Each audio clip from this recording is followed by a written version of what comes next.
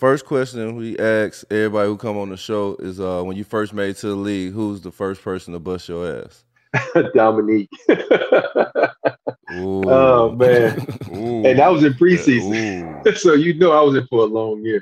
But you got to realize when I came in, you had Dominique, you had Bird, you had Scotty, you had the three spot. You know how it is. Three spot was Was the loaded. most dangerous spot. And you had one day you might have a guy post you up.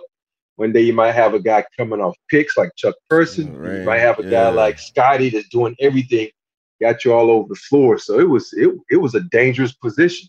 I think people kind of forget, especially the younger kids of this day, they look at Dominique as, oh, he was this crazy human highlight dunker. Yeah. But boy, he was a bucket, Yes. a real problem. He was Yeah. getting 40s, 50s, whatever. Posting you up, jump you. You know, he had a 3 game, then he had the pull up game, then he had the post up game. And don't piss him off because you're gonna get dunked on. You know, it was just one of those things. Yo, yo, yo, we live on location. Me and D Miles, as always, we chilling here in Orlando, staying our ass at home, safe in quarantine. And we got a very, very special guest. Not a 1, 2, 3, 4, 5, 6, but a 7-time world champion, y'all. And he was involved in every last one of them. So he a real world champ with these rings. We got real legend. We got my man coming to you live on location from Los Angeles, California, y'all. We got Big Shot Robert Horry in the building. Appreciate you pulling up on us, OG. Man, my pleasure, man. I'm glad to be on the show, man. Even though I had to request to be on the show, man, to get some stuff right. So I'm glad I'm on the show. Right away. We got it done. Clay, you come right on here and set the record straight, man. It's all love.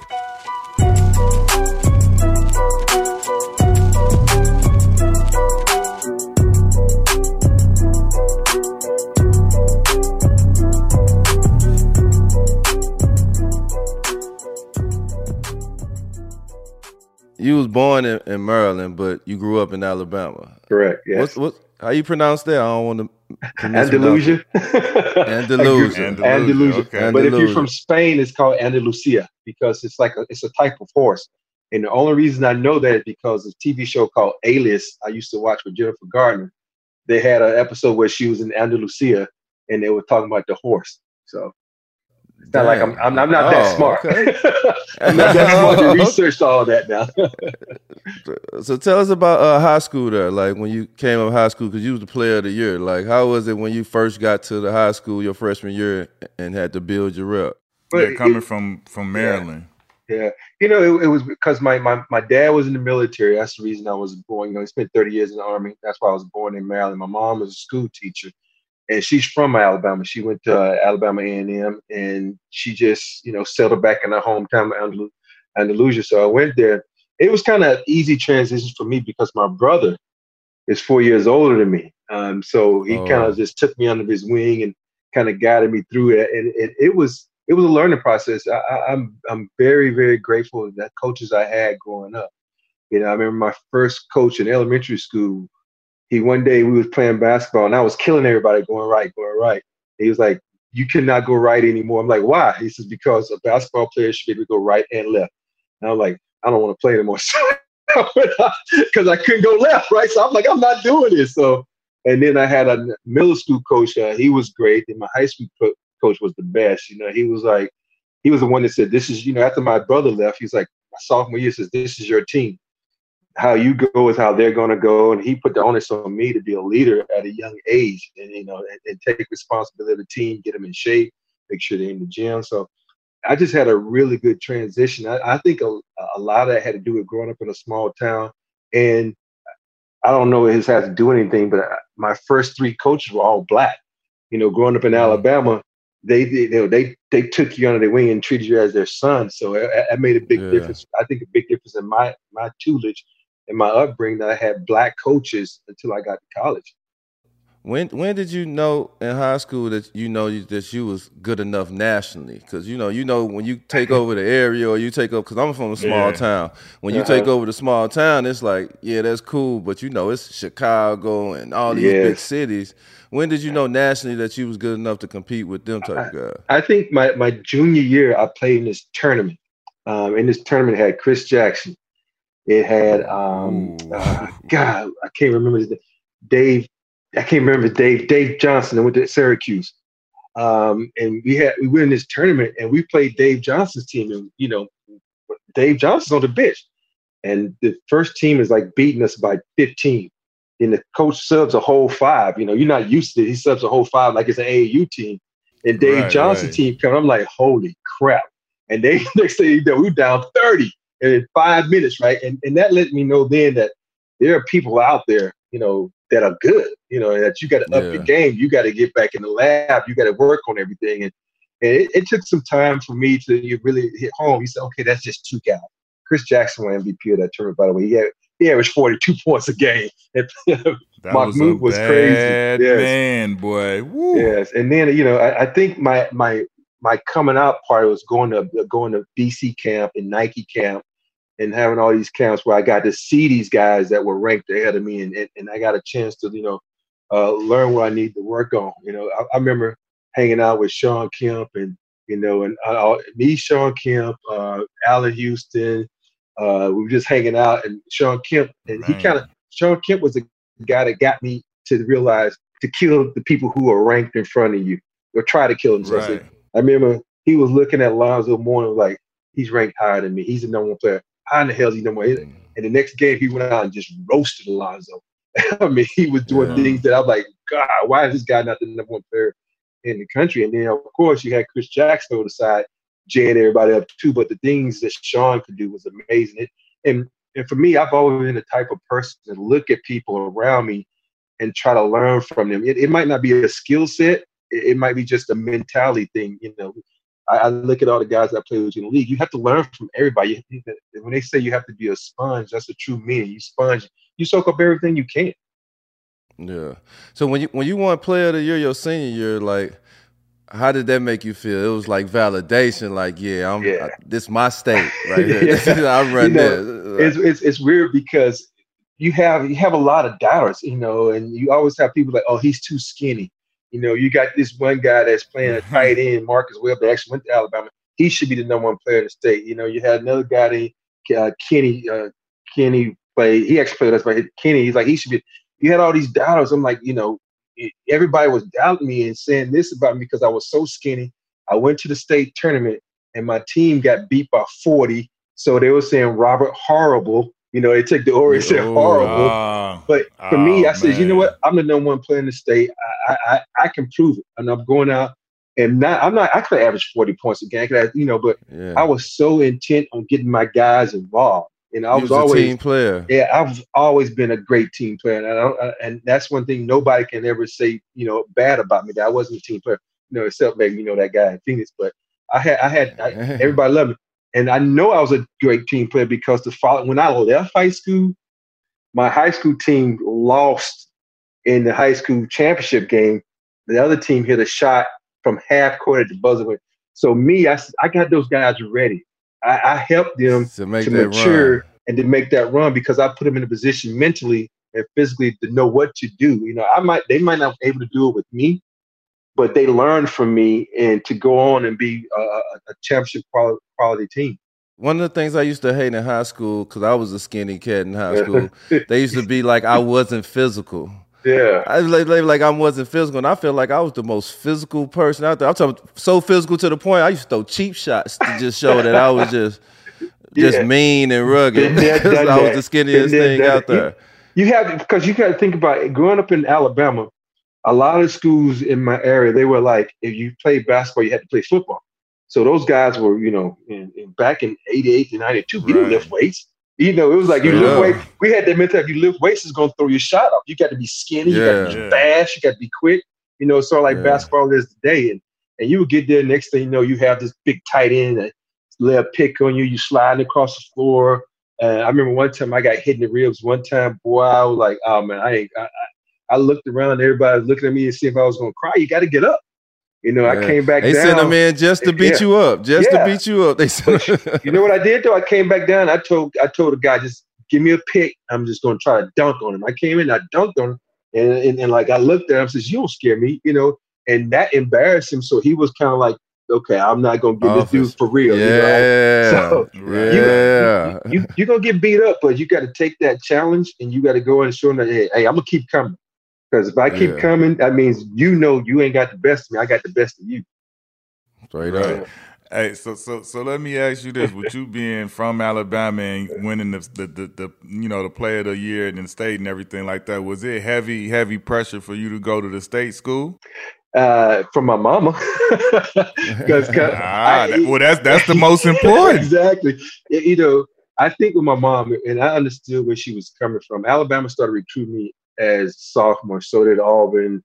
But my heart, I wanted to be a Ramblin' Wreck or Georgia Tech. I just wanted to play for Bobby Crimmins so bad.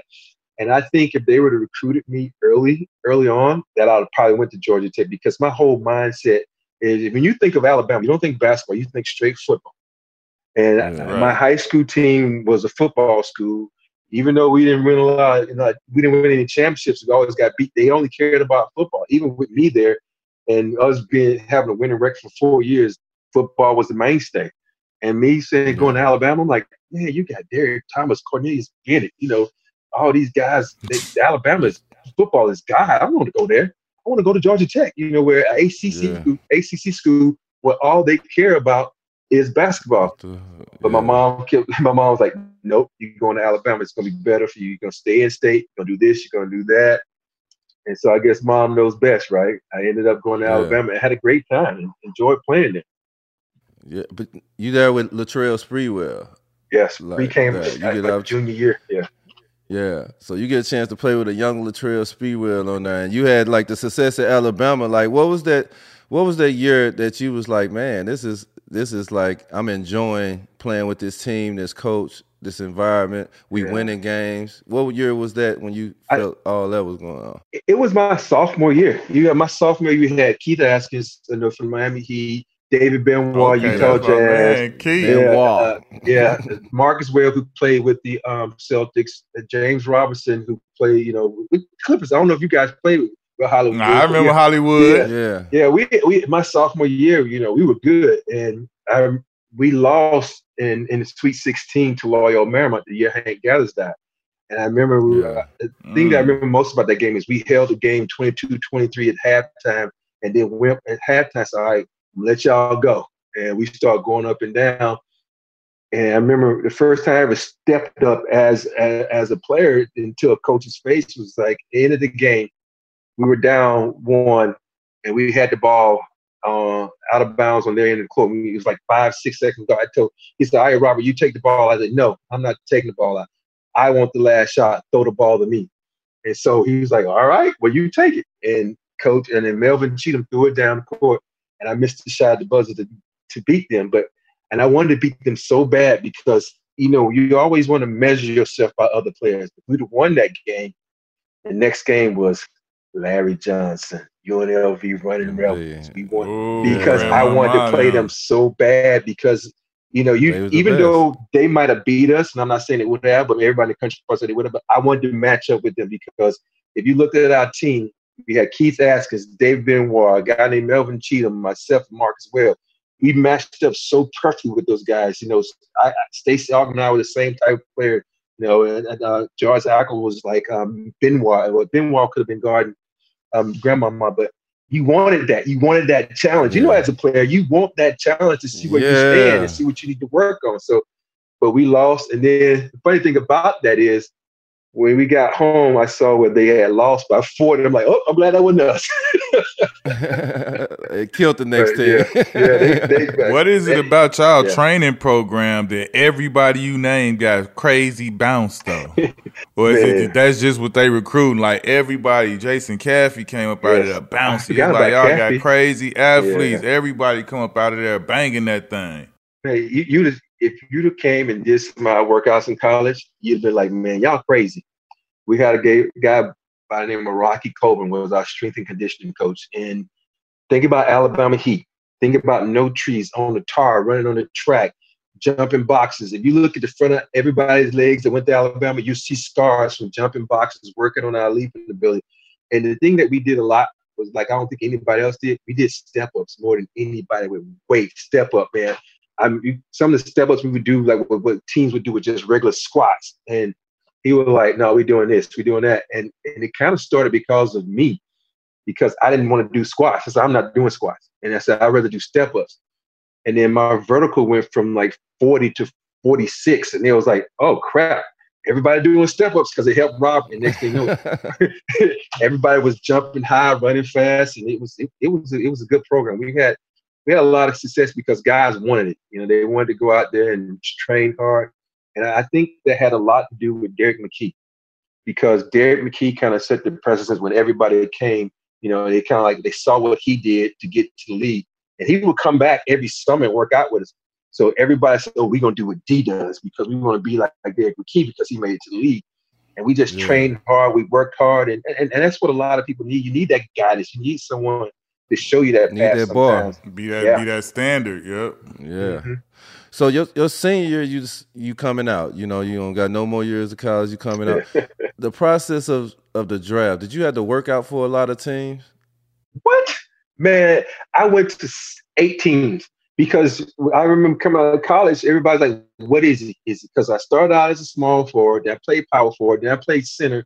You know, it was like, what is it? We don't know what it is, you know. And so I remember I had to go to Miami. I had to go to Denver. I had to go to Indiana. I had to go to Houston. It got to a point where my agent had called me and he says, oh, you need to go to New York. And I was like, I went to the airport and I got to the airport and it was a last minute thing. I looked at the lady and it just hit me. I said, just say the flight book. Tell my agent the flight book. She's like, what? She's like, please, I was done, man, because I forgot I had came to the Lakers. I came to the Clippers. It was back to back. Yes. And I was all over and it wore me out. And the crazy part about it is I just knew that Indiana was going to draft me because when I went to go work out for Indiana, we were shooting threes. I had like 63 threes in a row. I was shooting that thing, right? Boom, boom, boom. And so I was like, okay, this is where I'm going because the team I wanted to go to was Houston. And of course, that was the worst workout I had because that was like the 15 in 4 days. And I was dead tired. I wasn't feeling good because you know how you get on those planes back there. So you can get off planes sick because it is. So I was so tired. And that's why if you ever go back and look at the draft, I'm over in the corner talking to Doug Christie. I had just came back from the bathroom because I just knew I wasn't getting drafted by Houston. If I'd have been like 2 seconds late, they'd be like, where's Robert? Right. Yeah. I wanted to go to Houston too. I had a bad workout for them. I wanted to go to them. I was beat up. My knees was like sore and stuff.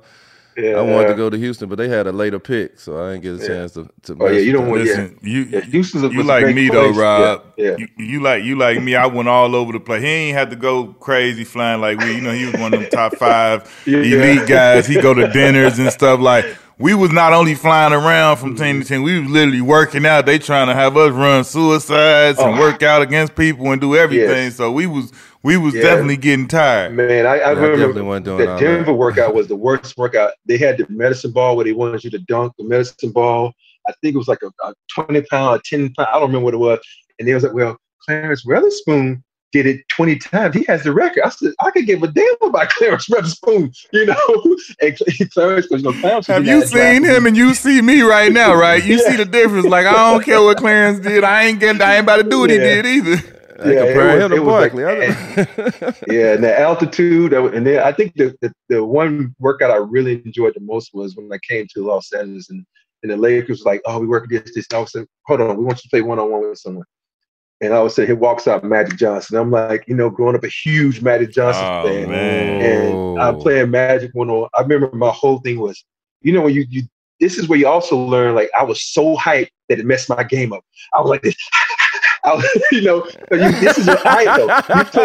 You was gas before he even did something. It was funny. You were too amped to play. And I remember one time he did a little move, and I just wanted, yes, I'm going to block his shot. And I tried to swing at it and swat it so hard that I was like, damn, I almost put my shoulder out of place. I was trying to swing. and the whole time, I think he probably jumped an inch off the ground. He just was just, just smarter, man. Smarter than you. Yeah. And that's what you got to learn. It's not just a physical game. It's a mental game. You know, you take someone's aggression and use it against them. And that's one of the things I'm trying to tell my son because he's an aggressive type defender. I'm like, dude, calm down. You don't always pick your points and then go in for a steal or use his body when he thinks you relax to knock them off balance. And so that's the learning process, and that's what I learned from Magic Johnson. Did Magic trash talk you though? How many young fellas did he hit you with? Oh man, the whole time I young fella, smiling at you, laughing. Whoa, young fella. Yeah. And I didn't caught that fade at UCLA before when I was first coming in. He called all the fouls. You can't get no fouls on him. Nothing. He could have knocked me down. I was just so excited to play against him that I didn't even care. I was just but he was like just schooling you, man. And he sat down and gave me a little conversation. Said, you got the athletic ability, but you got to learn the game. You can have all the skill sets, but you got to learn it, man. You have to learn it. You just can't just play the game.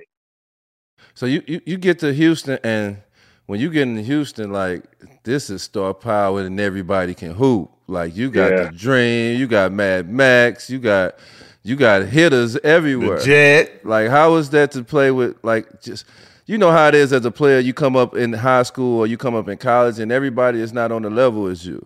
So you want people to be on the level as you. Now you on the team where everybody know how to play this game. How does that feel to be on the team with somebody as good as Dream? And man, Dream was another guy that I idolized growing up. I even wore the tonics in high school. Phi Slamma Jamma. And so Phi Slamma Jamma. Nah, I remember those joints. I remember them. I remember we had this place called the Hot Box. I mean, it had no AC. All they had was a fan on the top of the building, and you just see the guys and just working on this sweating. And I'm sitting there the first couple of days watching, because you know how it is. You don't have a contract yet. You're just gonna sit and watch and make sure you don't get hurt because you're trying to get that paper. And I'm just watching like, damn, I gotta get stronger. These guys are, man, hitting each other and looked like two big rams, running. It was Dream going against Moses, and God rest his soul. It was like, I was like, wow, this is what the NBA is about. Vernon talking trash, pushing people, and then Kenny, him doing his little finesse thing, shooting threes, talking trash to everybody. So it was a learning process, and I was so excited to get out there, and especially guys like young guy, Alabama drafted, lottery pick. Who is this guy? Never heard of him before. The last guy we had was Buck Johnson from Alabama. He wasn't what we wanted. They always compare. If you went to a certain school and the guy before you, they compare you to, we're not the same people. I don't even know Buck. We both went to Alabama, but I don't even know him. And so it was a learning process. And it took Dream, 2 years before he trusted me. I should say a year. I don't think it was just me, but just anybody, because he was so good that he didn't need anybody, man. The things he could do on the Give me the rock. And it was a learning process, like everything is. And I learned out of all those guys, I really appreciate Otis Thorpe, because he's the one that took me to the side.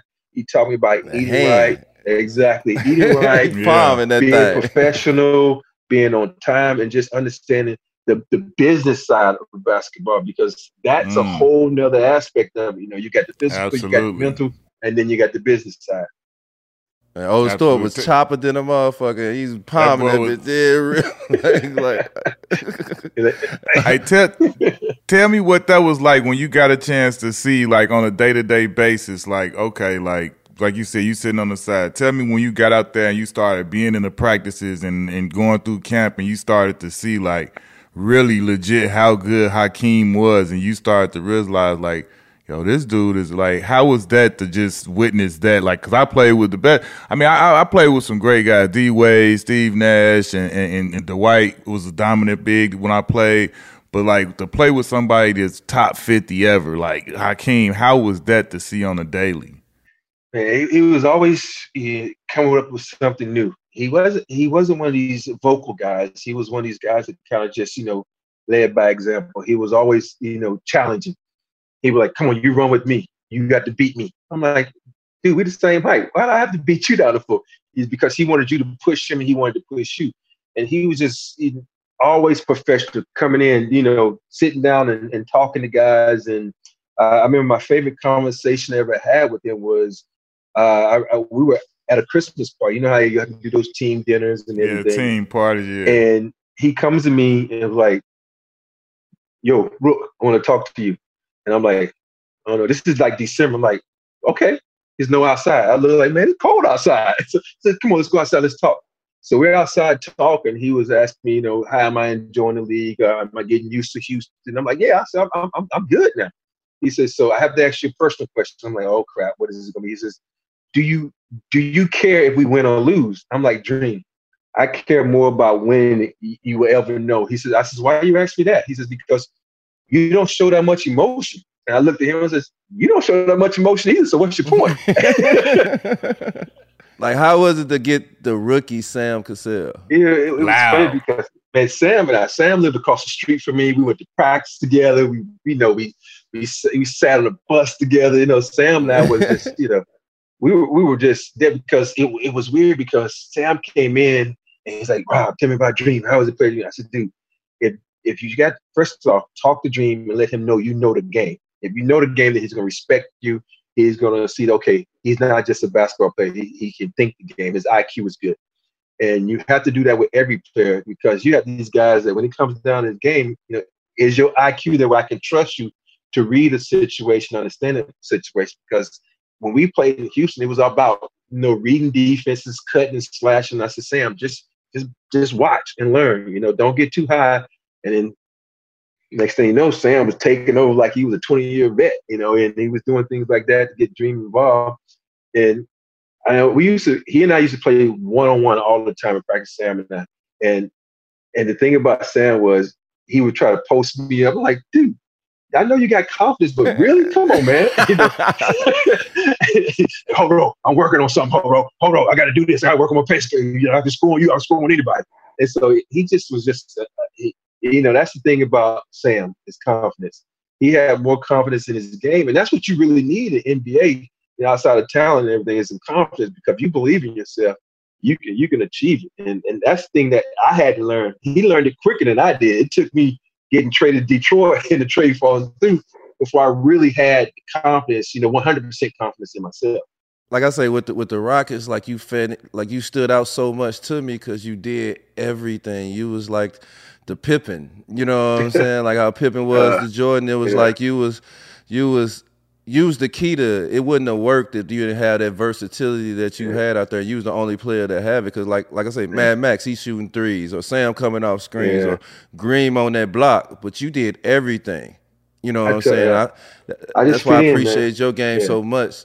Thank you. That. I laugh at people because they always talk about, he was lucky doing this. I said, you know what? I did what the teams needed me to do. In Houston, even though and one thing about me as a basketball player, I was like, I always hate dribbling the basketball because it took too much energy out. Because if you look at the teams, we always had this thing called Wolf, where it had me going over here trapping. I'm all over the court trapping, and I got to run back to my man. And it was like, I used to get so mad in the locker room. My guy have 20 points.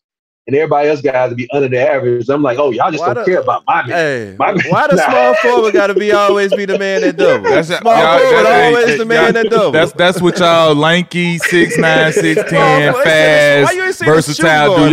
Y'all free safeties. Y'all go all over the place and y'all do y'all own thing. And then you better get back to your man and guard up too. Everything. Help me. Now look like you look at the box score like, oh, Rob, your man killed you. I'm like, yeah, but look at your man. I'm the one that trapped him and got the steals and all this kind of stuff to help you out. But nobody want to help me out. Real talk. But it was a challenge. And as a basketball player, you love a challenge. You trap and be able to get back to your guy. And for you, when you're tall and lanky, you always the double team guy.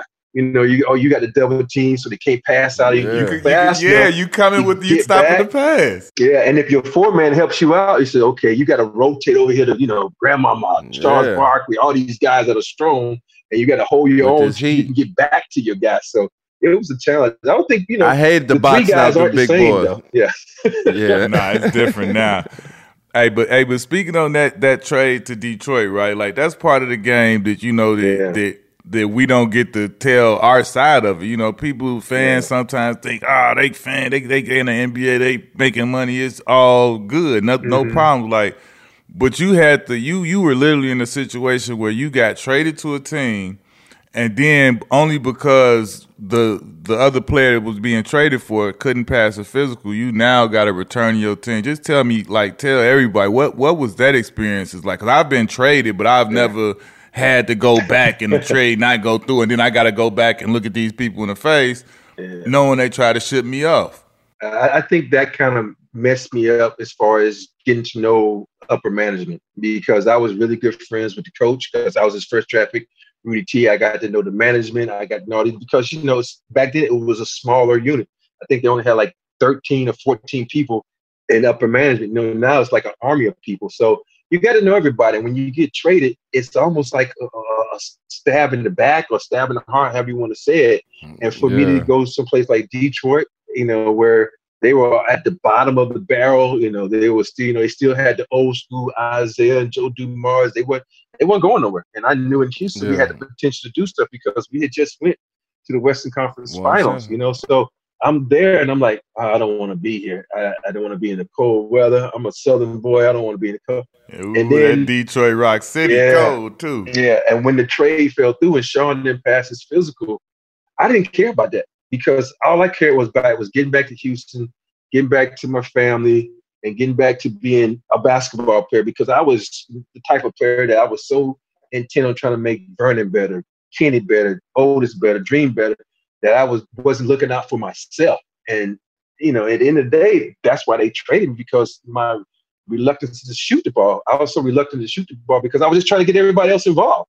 And when I came back, them joints, after 2 games, Rudy had to pull me to the side and say, yo, man, stop shooting so much. I was like, all right, y'all ain't going to trade you again for not shooting. Y'all going to trade me this time. Right. Too much. If that's the problem, I solve it. Yeah, exactly. So it was a learning process. I learned, and it made me understand it's a business, number one. It is a business regard, and there's no loyalty in sports. And I don't care what anybody would ever say.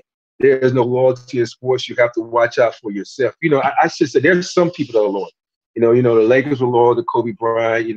There's a lot of teams that are loyal to players. It's a case-by-case situation. Yeah, exactly, because I always look at, if you're going to let Derek Jeter walk out of the New York Yankees position, that lets you know this is one of the franchise, the face of this franchise, and they was about to let him walk. So it lets you know you have to be careful. And I'm not saying every organization is like that, but a lot of them are.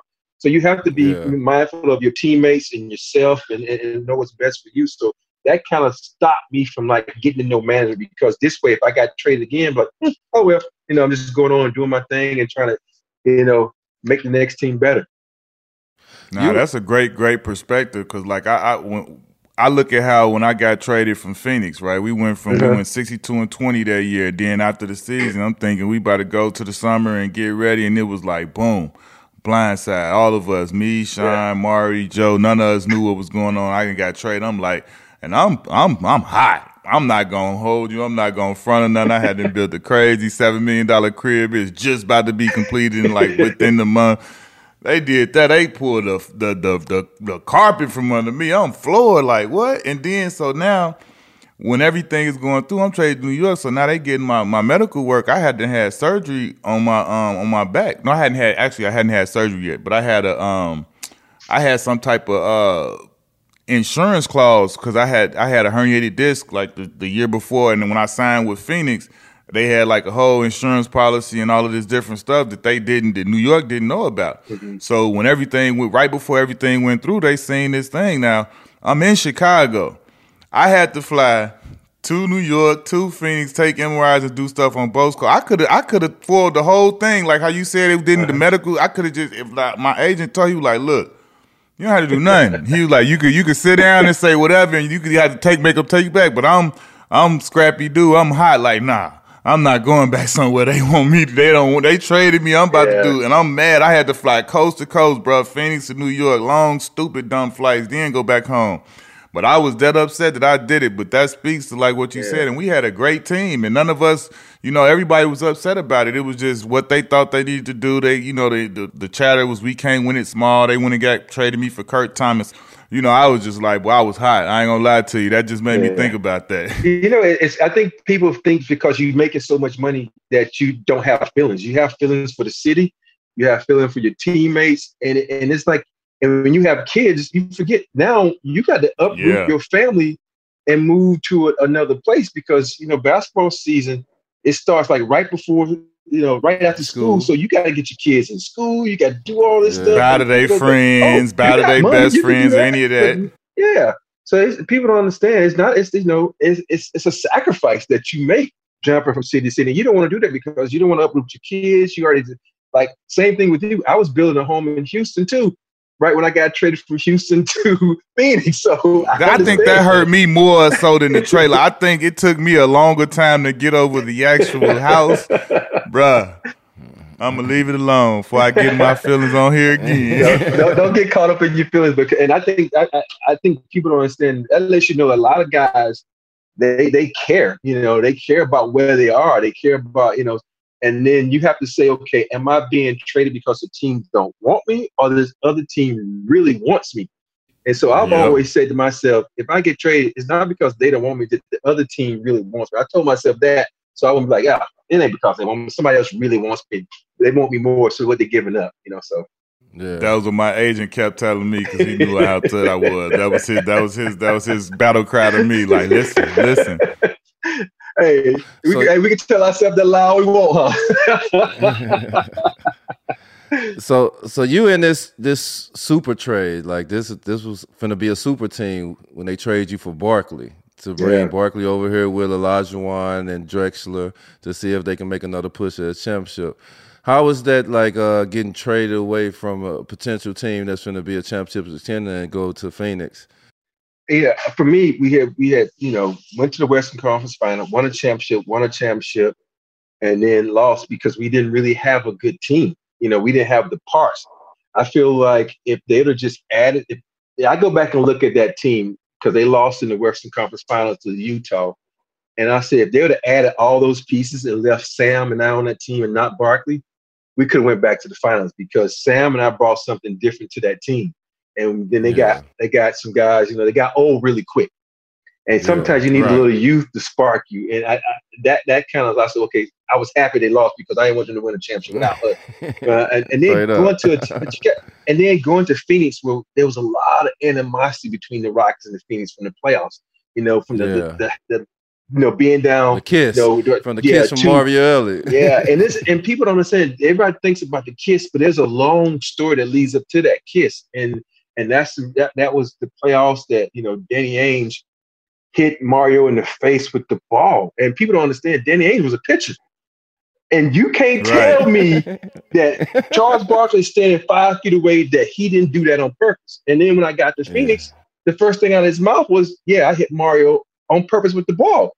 And I'm like, Mario's my boy, man. And I'm already, you know, I'm already not liking you. Now you tell me this, that just adds to it, you know. And, he stamped it. Yeah, and so, you know, and people don't understand that. You've developed relationships with people, and you're going to tell me, I don't have a relationship with you yet.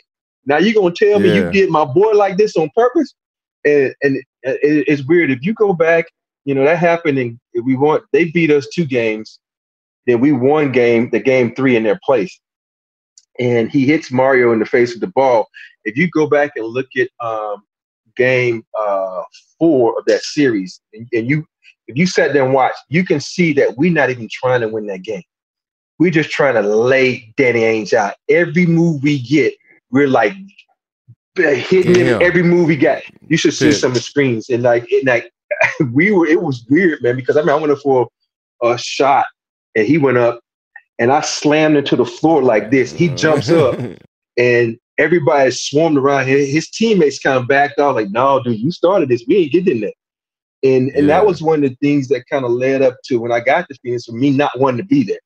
And I could sit here and talk about so many things about, you know, getting to Phoenix that kind of set me off, you know. And I look back now, and I should have never handled it that way, but.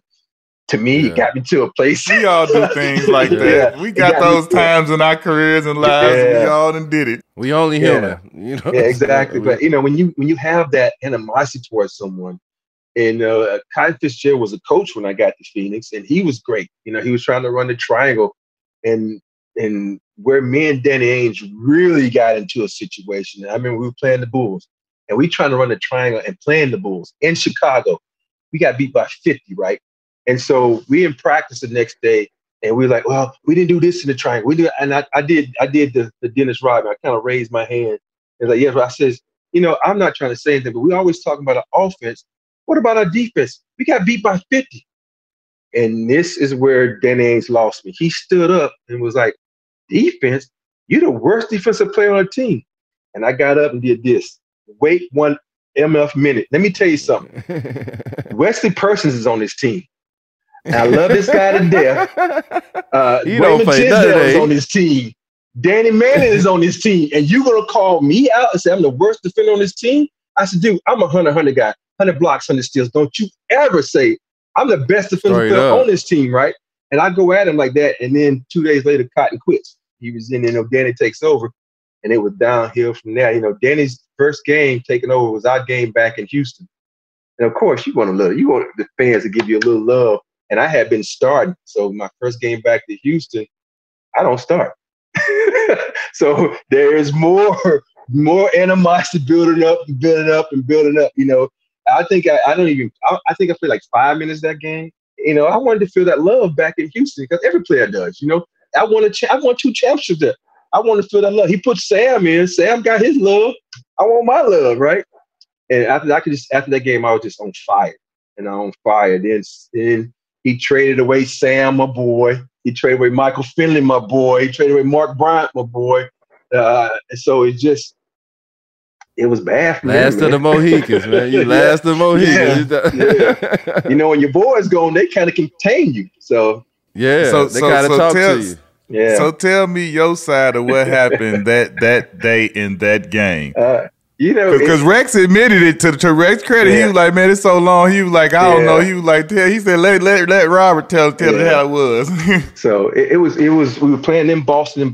We had just traded away those guys, and Danny comes to me and says, "Hey, I traded away those guys to give you more minutes." I'm like, okay, cool. Even though I didn't want trade away Michael, AC, and these guys, so I'm out there. We playing. I just hit a 3. I got a steal. I got a block. I'm rolling, right? Feeling pretty good. First 3 minutes of game, then I hear the buzzer go. I don't even look back because I know it ain't for me. Then Danny Manning comes and is like, "Oh, I'm coming to get you." I'm like, "What?"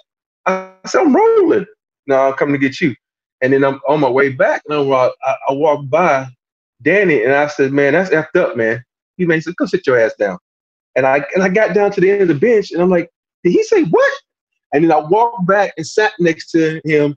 I said, "What did you just say to me?" He said, "I said, go sit your ass, man." You some things I don't want to say. And I said, F you, and threw the towel in his face and walked back to the end of the bench. And if it weren't for Paul Silas, I love Paul Silas. I don't know if you ever played for him, but Paul Silas is a great guy. Miles did. Miles played. So we get back in the locker room, and he's sitting next to me like, calm down, fella, calm down. And then what's the big Joe, I can't remember Joe's last, the big-headed Joe, I just call him that. He got, "We don't do that kind of shit around here." I said, "First of all, you mother," I'll go off, right? I said, I said, "You all soft. That's why we used to beat your ass when I was in Houston. Y'all all soft. You don't want to practice. You go around here thinking the game is easy." I was like, "Help y'all." And then Daniel's like, "What?" I said, "Man, come on over there." Paul said, "Calm down." In Boston, that locker room, they had another room. So Paul took me in the other room. And because I remember it was me, Chucky Brown, and Mark Bryant, I think the 3 of us was getting to fight that whole team, because they was taking Danny Ainge's side, which they should have because that's coach, and they all have been there and played with Danny a long time. We 3 had no relation. We 3 hated Danny Ainge from the series of playing with him. So they took me to the side, and I calmed down. They said, then I got a call from Colangelo, said, "We're going to suspend you for 2 games. I'm like, "That's fine with me." I said, and then I was so happy because the rumor was they was going to release me. I'm like, yeah, I'm just going to go back to Houston, right? Because, you get released, and I can go back to Houston. Yeah. But thank God, San Jose Sabalas went on a little sabbatical to Lake Havasu, and the Lakers like, "Oh, we can't have you doing this." And they made that trade, and Danny Ainge was like, and people don't understand, you have emotions. And if you go back and you see the emotions that started from point A to point B, there was a lot of fire and lava that was starting to blow for this volcano to erupt. And he was just like pushing my buttons one by one. And then at the end, when he took over as coach, he thought he could, he still talk to me that way because he was the head coach. And I lost, and so it put me in a great position to play for the Lakers. But, at the end of the day, I wish I would have handled it differently. But 3 championships later with the Lakers, who really cares, right? Straight Right. up. Hey, I trade that any day. True story. Hey, before we move to the Lakers, I gotta ask because this is something that I hear a lot of banter about. The 2 titles you won back to back in Houston. Yes. Right. Uh-huh. I just recently heard Kenny saying that he thinks they still would have happened if MJ would not have retired. Yes. I don't agree with him. Do you? You part of that team. Do you feel? I feel like I know what you're gonna say, but you feel like if MJ don't walk away, if MJ don't walk away in '93, y'all still gonna win them 2 championships? We're gonna win those 2 championships because we had dream. And people, I want you to look back. Everybody says, okay, the Bulls went out and revamped that team. They got Kukoc, they got Rodman, they got Jason Capp. I mean, they got all these guys to make them better because they just got beat by Orlando. They were, everybody's gonna say, well, MJ wasn't in shape. He already played 40 games. He was in shape. He just dropped 55 points against the Knicks. He was in shape. He just got beat by faster, younger team. And you go back and you look at a team. If would MJ have gotten past the Knicks first, people don't respect that Knicks team. That team, oh my goodness, Mason, Oakley, they were a beast. And don't think John Starks was no punk. He went at MJ like an MJ would win at him. And so I don't know, would he have gotten out the East? People always wanted to talk about us. He would have gotten past the Knicks first. If he'd have got to us, he wouldn't have got past us because this is what I tell people. I played for Phil. I know how Phil coaches. I know he thinks the triangle is the best offense ever. We ran the triangle in Houston and just didn't know it. We just didn't call it the triangle. We call it 15, get the ball to Dream and get out of the way. And so if you look back at the matchups at those teams, and you go back to the regular season, we beat them in the regular season on a consistent basis. So for them to sit there and say the Bulls would have won, no. And what franchise outside of the Boston Celtics, and they only play 40 games a year, would have played 82 games a year and won 8 championships in a row? Negative. Your body gets tired. Listen, this the only thing, me being born and bred from the crib, watching it, you see behind me, I got the first and last behind me right now. That. You feel me? So I would be remiss if I didn't say this. Mm-hmm. I'm just, the way I felt and the way many of us Chicagoans felt. If Michael was lacing them up from the time where he broke down the door and won in 91, mm-hmm. If we had the year that you talking about where we lost to the Magic, as soon as Mike announced he was coming back to play the Pacers, the whole city said we the champs again. That's how entitled, that's how much we knew. Yeah. And I'm telling you, I feel what you're saying. You saying they didn't have this, they didn't say that, but I'm telling you, I know I speak for many Chicagoans like me. If we had Mike and Scotty, nothing else mattered. Mm-hmm. We was going to figure it out no matter, because the truth of the matter is them 6 ones we won, that was what it was. As long as we had Mike and Scotty, it was going to happen. Yeah. For a full season, I feel you, we didn't have him for the full, and that could be argued about whether he was tired or whatever, I don't know. But I'm just saying, Chicagoans, once he won in 91, we knew it was over. Hey, Mike Scott, we champs again. That's why even in 98, when everybody talking that crap, we still to this day. It's Jerry Reinsdorf and Jerry Krause and them fault. We could have got another one and however many of us. If Mike wanted to come back, until Mike said he was walking away, you can't tell none of us that he wasn't going to win until he walked out. Yeah. We would have had to see it. It's one of them things you got to see it to believe. And I guarantee you, a couple of years back, when Miami got LeBron, Dwayne Wade, and Chris Bosh, you'd have said they're going to win 4 in a row. Yeah. You'd have said that, right? All right. So, and you would have told me with Karl Malone, Gary Payton, Shaq, and Kobe, they're to beat Detroit. Yeah. So there you go. You can't say because you got the best out there that the best product is going to be on the floor, because who knows? You get a hot streak. Look at Game 4, Clyde and Dream both have 40 against Utah. You never know. You got people understand Vernon. Everybody talks about Clyde. Everybody's like, Clyde. We saw what Clyde gonna do against MJ in the finals. And you saw that when he was the proof in the pudding. You saw that when he was. I don't care where he was at. It's Michael and it's Clyde. I'm not saying they're in the same level by far. I'm not saying they're the same level. Way like this. But what I'm saying is, because you got to understand, Clyde was the best player on that Portland team, so there's a lot of pressure on him. Now He comes to Houston.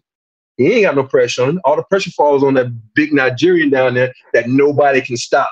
That you won't until he played that Black Cat in the finals. Then he got all the pressure because you mano and mano, and that Nigerian can't help you. He feels no pressure, man. He feels no pressure. No, I ain't talking about Dream. Ain't got that pressure. I'm talking about Clyde when he it's like Hakeem and Mike ain't matching up. Hey, but I'm saying though. Let me ask you this question: who was going to guard Dream? That's gonna be a problem. I don't care what millennium and what I'm talking about. I don't care what era you talking about. The whole point is the caliber of guy that's got to guard Dream is nowhere near the caliber of the person that's gonna guard Mike. You see what I'm saying? Yeah. Because you're trying to say Clyde is not a top 50 guy. You forget that he's a top 50 guy. So you trying to say I didn't say he wasn't a top 50. I was just saying it's Mike and then it's Clyde. 500 that's going to be guarding Dream. So and Phil's. But what I'm saying, when you look at those, but the honesty to me is like that don't matter. It didn't matter if it was top 5 or not. Dream gonna do it. Yeah. Just like it don't matter if it's top 50 or not. Mike gonna do it. That's what I'm saying. They'll watch. It don't matter. Like ain't nobody about to check Dream and no millennium. He was the man. I ain't trying to don't get those words misconstrued. So basically, what we saying it's gonna Mike and Dream is gonna be a wash. So it's gonna be up to us, the rest of us, to try to figure it out. So they gonna cancel each other out. 240. But we still don't want it up. Straight up. I can't expect you to say nothing else. Kenny will be all on your head top about that. I'd be mad at myself for me to sit up and say we wouldn't want it because the thing we did in '95, nobody would ever be able to do the things we did in '95. Straight up. Well, you get to the Lakers, you got young Kobe, you got Shaq. And these guys haven't won, but you got guys like you and like AC Green, guys who actually won in this league, trying to see the talent in these young guys, but trying to get them on the championship level. How was that when you first got to the Lakers and how the environment was before Phil got there? Man, it was every man for himself, and we had some talent. Think about it. Nick Van Exel, All-Star. Eddie Jones, All-Star. Kobe, All-Star. Shaq, All-Star. It got to a point where, it was like, okay, my turn to score. Okay, and it was like, it was no unity there. I felt like it was too many cooks in the kitchen, and it was just, we had a good team and everybody loved each other, but sometimes you need some specialists. You need someone like Rick Fox is going to lock you up, throw you on your butt. You need somebody like B. Shaw that has a good relationship with Shaq for the lobs and stuff like that. You got, people like D. Fish is just going to, be the little bulldog and nag you. You need specialists. If you got 3-4 scoring specialists out there, even though Eddie Jones was a good defender, he kind of backed away from certain people, like J.R. Ryder and those bigger, guards. And so it wasn't a true team. He had a lot of talent, but it was no camaraderie on the court. Loaded. How was it when you got to the Lakers right before Phil got there and when Shaq and Kobe was there and they was trying to find their success, with you and AC Green having success in this league already? How was it like navigating them couple of seasons before Phil got there? It was crazy. When you say the Wild Wild West, you think of this team. We had All-Star Nick Van Exel, All-Star Eddie Jones, All-Star Kobe Bryant, All-Star Shaq.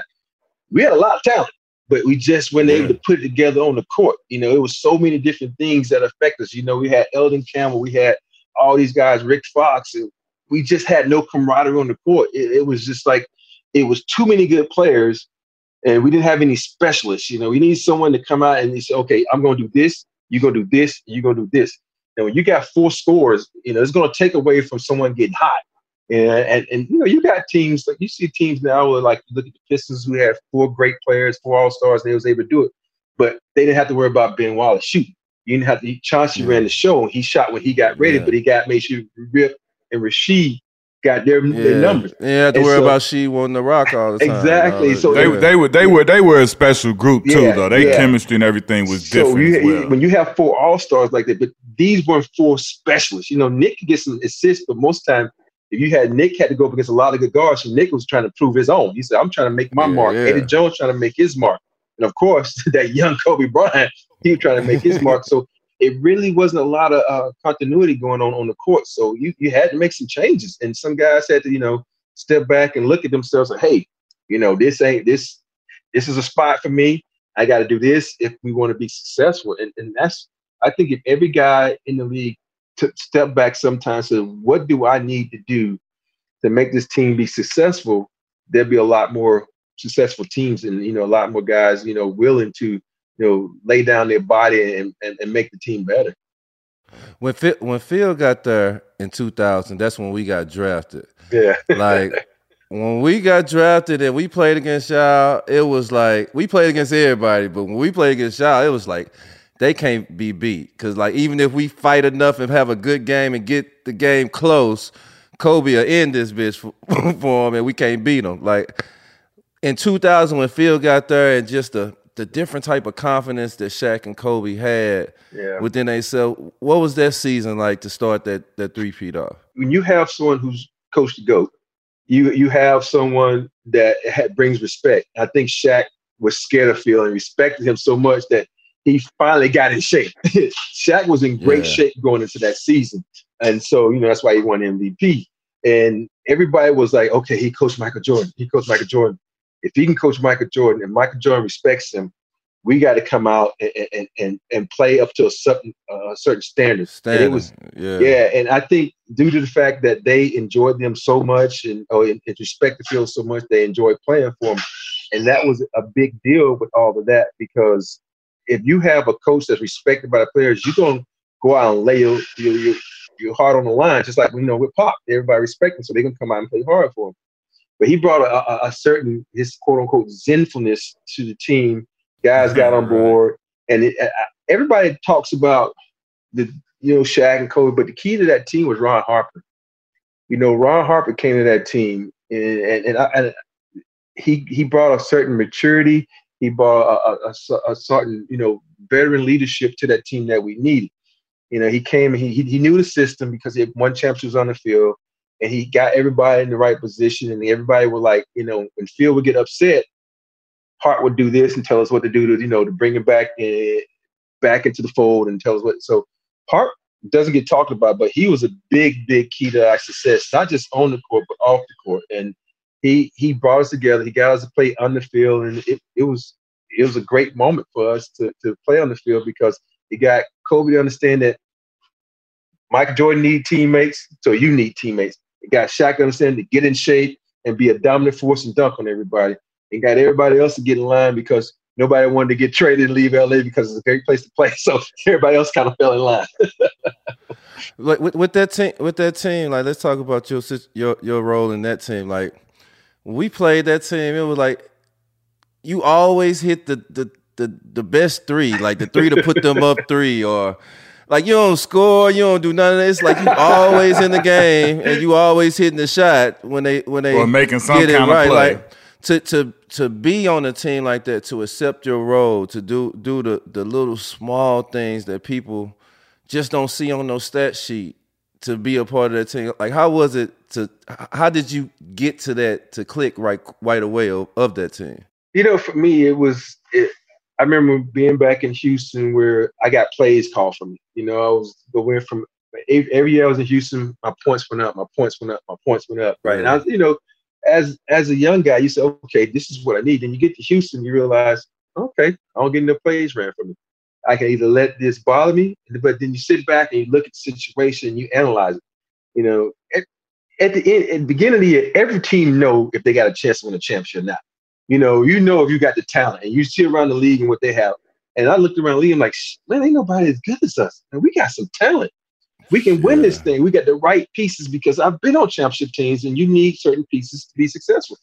And so as a player, you said, okay, well, you're going to accept this role and do what's needed for this team. My favorite line to say is, I don't make the product, I make the product better. I says, I don't, I go on the team, I figure out what's needed. From going to, when Shaq goes to free throws, going up to talk to him, to making him relax and, say, oh, man, it's free throw, man. Yeah, you missed this, we lose. Big deal. Trying to get his mind off it. Going over to people like, Kobe, and just saying, hey, Kobe, let someone else shoot the ball. You know what I mean? So it's just things like that, because when you win championships, it brings respect. And I think Phil bought respect, and I bought respect, and AC bought respect. So those guys kind of listened to us, and along with Hart, and they were like, okay, these guys know what they're talking about. They've been to the mountaintop. So for me, it was a process, and it was a process for me. It was a process for them, and good thing that we learned that process quick enough to go to the finals. Did you ever trip off of because when I play you on the game or something, like I'm starting Robert Horry, I'm not starting AC Green or Horace Grant or Samaki Walker, and it's like, did you ever trip off dang, why y'all putting them in front of me and I played the key minutes or so forth on? Did you ever have a problem with that?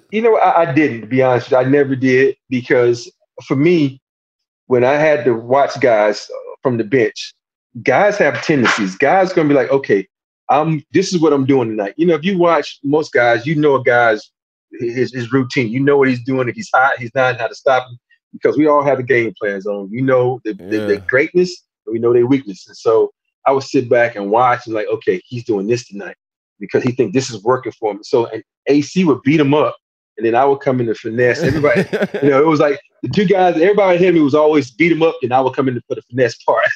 But it was a process, and I didn't care, because I was playing fourth quarter. Who they counting on? Me, and that's all that mattered to me. If I'm in there at the fourth quarter, and plus I looked at me for that I could be fresh by the end of the game, so I could play. Now I had to play all these minutes. It's a marathon. So it ain't. I see how you do it, because I used to be crossing Devin. I used to be crossing Devin George them up. As soon as you get in the game, you sitting on my crossover. I just see your hand right there. I'm like, oh, he's sitting on my crossover there. I'm out here crossing Devin George them ass up, running up and down court. You get in the game, I'm sitting on that. You learn. You have to be observant when you sit on the bench. You have to learn. You watch the best players. You watch the guys you might have to guard, because you got your favorite move. I don't know your favorite move. I'm not a good defender. I need to know your favorite move. Yeah. Let me ask you this. When we got to the Clippers was known to be one of the worst teams ever to be assembled in the NBA. And then it was this newfound energy when we got to the Clippers. What did you think of us as young kids? Because we were the youngest team. We had high school kids. What did you think of us when we got to LA and we was playing for the Clippers, trying to make some noise in the city? To be honest, hated you guys, because you guys started an era of no fear. You had no fear, because you wanted to make your mark. You wanted to come out there. You were fast. You were high jump. You was that new hybrid. You could do everything. Wasn't anything you could do. So I remember, and it's like, we got to beat the Clippers. They're cross-town rivals. These young bucks will come here with this energy because they're trying to make a name for themselves. I'm like, oh my goodness. I'm like coming off the bench like Shaq and Kobe, get up early so I don't have to play. Because I don't want to have to go out there and chase these little young guys all over the court. And it's weird, because when you come across guys like you guys, and then you get the dunks and you start doing your stuff, I'm like, I hate these. But you respect it, because that's one thing I always admire about people. You don't fear anybody. You make them fear you. You try to make them fear you. You go at them, and that's what you guys used to do. You was like, y'all didn't fear anybody. Y'all went at someone and said, I'm going to make my name. I'm going to go at you just like you're going to go at me. And I always had an appreciation. But in the back, I said, I hate these dudes. Because, you're young, you're fast, you talk a lot of trash. And it was just, it's Q, you talked a lot of trash on the slide. Nobody ever said that about you. You talked a lot of trash, man. I did. Hey, that's what Pat said. Pat said, y'all the first young fellas coming in talking trash. Mm-hmm. I mean, we beat y'all. We beat y'all that one game. We celebrated like we won the championship. Straight up. We beat y'all. Oh no, y'all couldn't tell us shit when we won one of them games against y'all. Any game. And we fouled Shaq out. We was like, oh, we got him now. we got him now. This is a question. This is a good question, because I argue with folks about this question all the time, and you actually played with both of these guys. I love Dream. Dream is one of my favorite players ever. But I just feel like the prime Shaq, the 2000 to 2003 Shaq, I don't see a center can withhold 4 quarters of that shit. That's what I'm picking every time. So, Dream and that Lakers Shaq. I know Dream got in his ass. in the 90s, but like that Lakers Shaq was like, I never seen a player like that ever in my life that dominate. And I don't feel like a center, no matter how good you is, won't take 4 quarters of that shit. MVP Shaq. That Shaq was crazy because he had the footwork. In his case, he said the feet work. He had the footwork. He could do anything on the post. You know, he was dunking. He was making free throws every now and then. But you know, he was so dominant in the post. I remember when Sabonis. Think about this. Sabonis was the strongest and biggest guy in the NBA, and he was just moving him like he was nothing. You know, I guarantee you, if Shaq in 2004 Shaq would have been the 2001 Shaq, they'd have probably won that chance. Ben Wallace would have been able to handle him.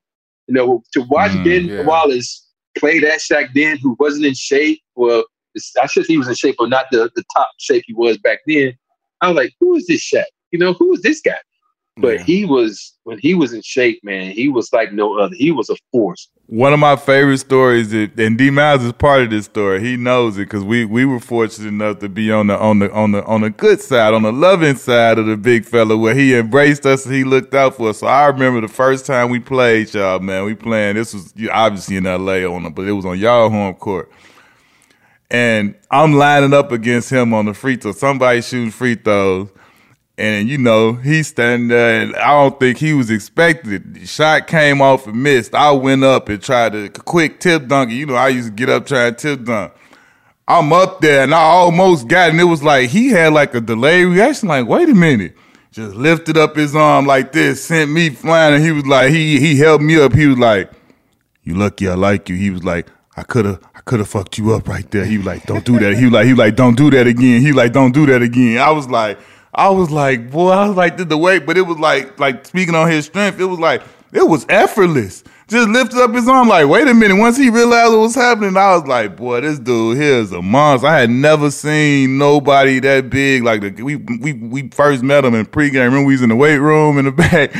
Man, came back there, I'm looking at him like, dog, like this ain't real. Man, he would dunk on people. He got handles, man. And he just was a guy that was putting the league on notice. I wanted to ask you a question. We had the opportunity to do an interview with Kobe back in September. I saw that. And just his energy, the person he was becoming, and just that aura. You had a chance to be with Kobe when he was like young, and to see him right before he passed, the father, the husband, the man he become. Like, just speak up and just touch on that if that's cool with you. Man, yeah. For me, I had just saw him 2 weeks before that happened, and we were talking about, basketball, talking about it. And I looked at him and said, dude, I can't believe you coaching. And I can't believe you coaching there with no emotion. He said, I know, right? So, it's just weird to see, when you talk about maturity, this guy matured. He had so many different layers. I mean, when he was a rookie, he was like so energetic, trying to learn, trying to beat everybody, trying to, go one-on-one with everybody. Then him learning that he needed his teammates, and then, understanding that, you can pass on some knowledge. And I think every player out there would love to have their older version come back and tap them on the shoulder and tutor them, because I would have loved to play with the Kobe Bryant at his later years, because when we played with Kobe, he was good to me, but he still had that wall up where he didn't really let people in. And I think that had a lot to do with the age gap, because when he first got to the Lakers, guys were mad at him because they took the beer out the locker room because he was, 18. And people forget that after every game. Wow, I didn't notice that. We used to have beer in the locker room because that's what guys used to do. They took it out because of him. And I think, we would go out after games. You can't go with this young fella. It kind of separated us. He can only talk on, on the bus for so long in practice. And I just wish that I took the opportunity, to talk to him more. I mean, one of the moments we had the most fun with he and I was we were going, I forget where we were flying to, but we sat together on the plane and we got to talk. He was talking about, how much, videotape he watched. He was asking me how it was to play with Dream, how it was to play with Vernon, and he was unbelievable person, man. And I think if he wouldn't have played basketball, he'd been successful anything he wanted to be because the kid was. I want to know if he ever took an IQ test because I think he's a borderline genius, man. Because the things he's done in his life, the things he's able to accomplish, either he has a twin and he don't sleep, or he got to be the smartest, one of the smartest people you ever come across. Because just to sit down and talk to him and to get to know him was a blessing. And and you hate that someone who was building a great rep for ladies basketball for his family, had to go out that way, man. I remember. I think I was one of those people when my wife's nephew called us and said it happened. Oh, man, stop playing. And I think I even went on the show to do the show at Spectrum, and I still was like, it ain't real, man. This ain't real. Yeah. And because it was just such a devastating event to happen. And, I lost my daughter when she was 17. Now, this woman has lost her daughter and her husband.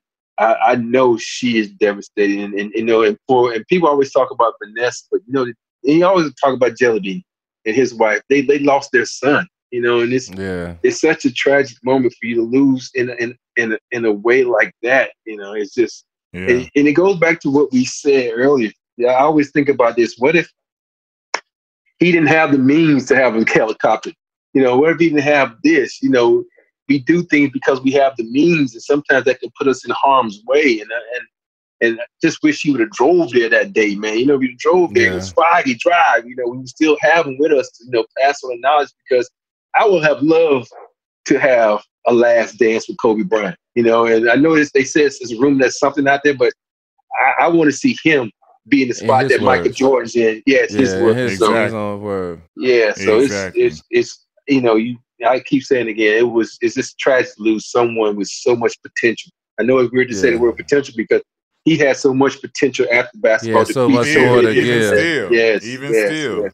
Yeah, it was just something about him, just knowing how competitive he was when he was playing, and just to see him now, his energy and what he was doing with the little girls and the women's basketball league, and just the book he was doing, just so much. His energy and this was just totally different, Yeah. Like you said, it seemed like he can do anything in the world he put his mind to, and that's what he was doing. But it definitely hurt me deeply to hear that about him. Especially when you just had a conversation, because my son loves body armor, and I was just joking about it. I was like, dude, what about body armor, man? I'm tired of buying this stuff. I got you. I'm gonna send you. I'm gonna put you on the list and send you some every month. I'm like, so it's just things like that you always remember. You love those joking moments, man. You love all those moments you think back and you start crying about it, man, because you don't realize how important people you come across are to you in your life. It might be just for a moment, especially when you get the chance to win championships with them and share all those, moments on the court with them.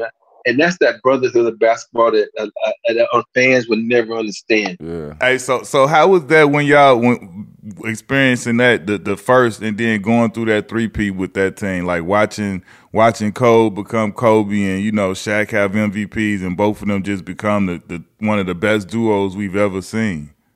It was a process, and everybody always talks about the rivalry those two had, but they never showed it or presented it in practice, in games, on the bus, in the locker room. They was always respectful of the guys in the locker room. So, for them guys to come together and play off one another and do the things they were able to do was incredible, because, you got a young Kobe who was just trying to make his mark. He was trying to be the GOAT. You got Shaq who's trying to get a championship and make his reign as the best center in the game. So you got these two guys both trying to establish themselves, but they learn how to work together. They put aside, their own personal goals and put the team first. Shaq got his MVP, and we were able to dominate. And it was a rotating, power forward, and that's why every year I was like this: am I going to get traded? Am I going to be here? But it was always the AC. Then we got Horace. Then we got Samaki. The power forward door was always a swinging door. But we always had that mainstay in Shaq and Kobe, and those guys were able to, coexist and do things on the court to make us successful. And it was always weird to me when people ask me about the relationship between those two and what happened. I'm like, man, we never saw it. Yeah. It was always something that popped up in the media, and they were like, what? For They'll real? come to practice and ask us, like, well, Kobe said this about Shaq. Shaq did. We're like, what? Man, I mean, one day we got so tired of it. One day they came and I said, you know what? Let's trade them both. Let's be done with all this, right? And so and Shaq comes to me, he's like, man, you trade me? You say, it's amazing how the power of the press, I say something like that, and they wrote it in the press. I'm like, dude, I was only joking when I said it, but they made it like, man, we should just trade both of them. I'm like, I was joking. Who wants to trade Shaq and Kobe? And I told Shaq, so where you going to trade me? I said, Utah, so you can play with Greg Ostertag. So, we had that kind of relationship, but it was, those guys were so great to play. I've been very fortunate to play with, some great guys, some awesome guys, but to watch Kobe grow into a young, wiry kid trying to learn the game, trying to make his mark, to the mature guy who can take over a game and also, draw a defense and get the guys the ball that he know in the right position to score.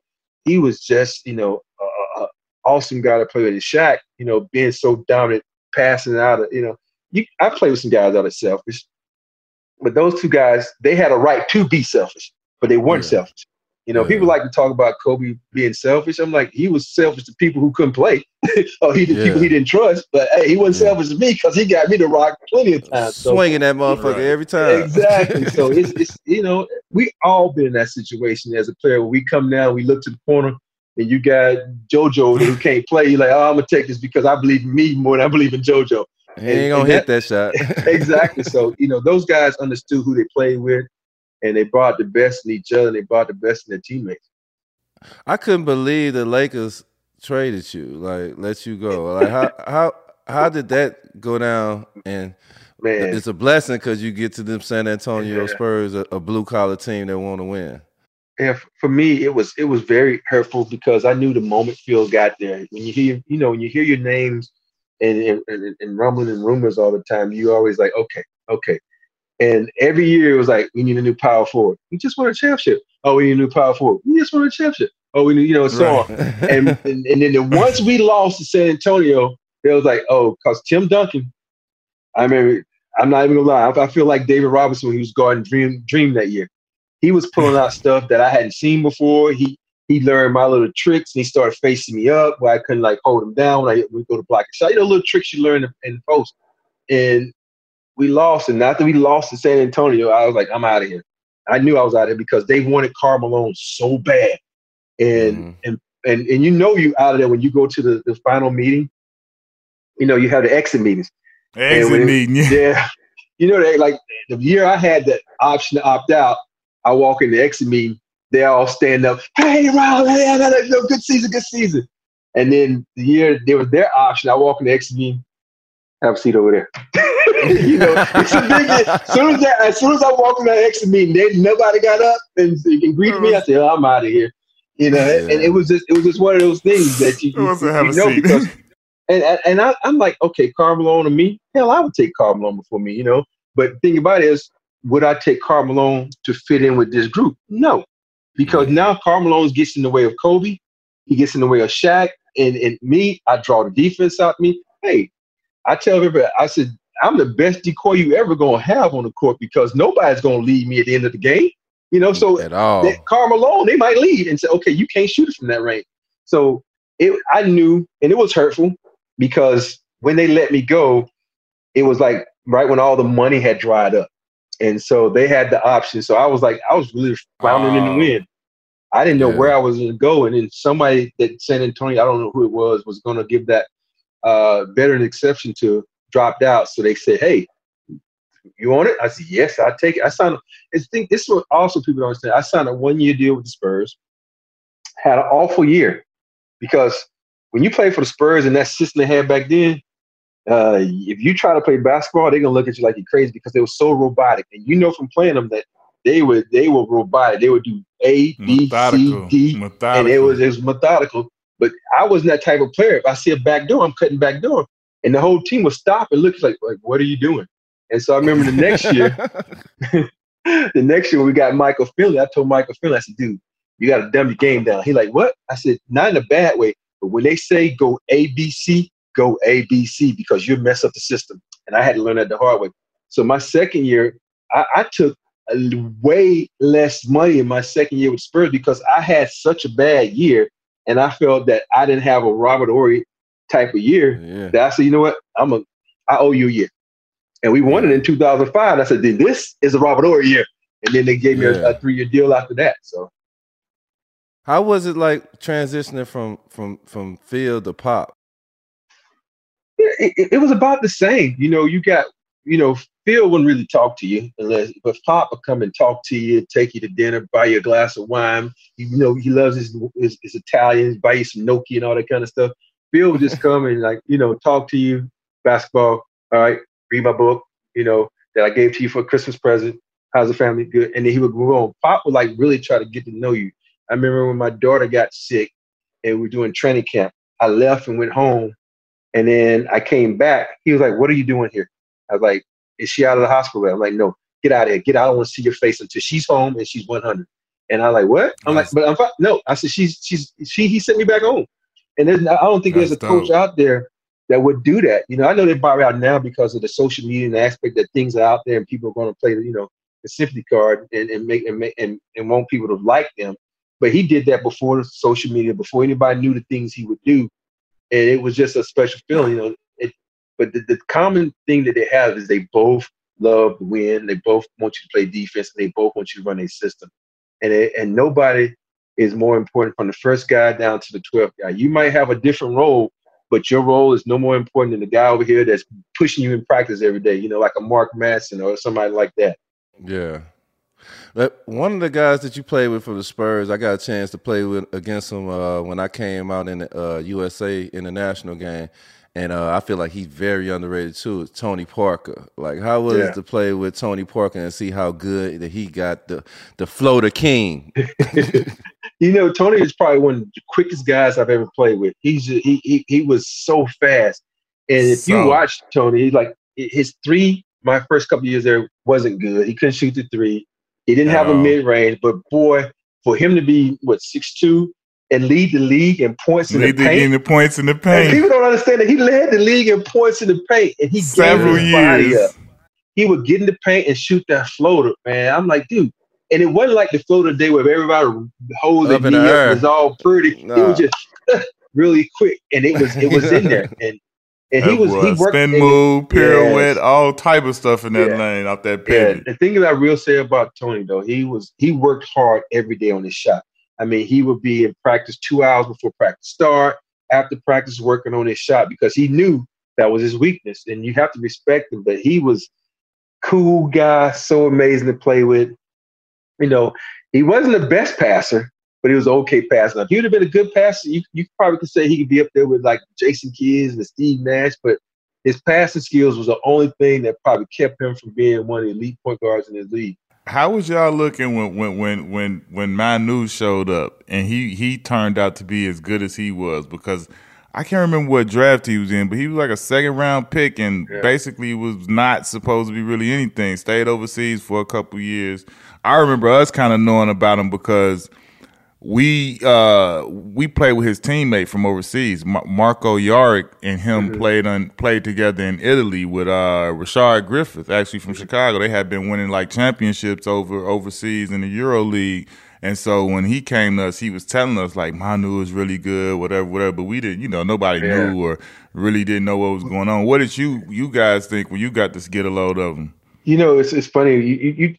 We American basketball players can get kind of boisterous at times and don't think anybody can play outside of us, right?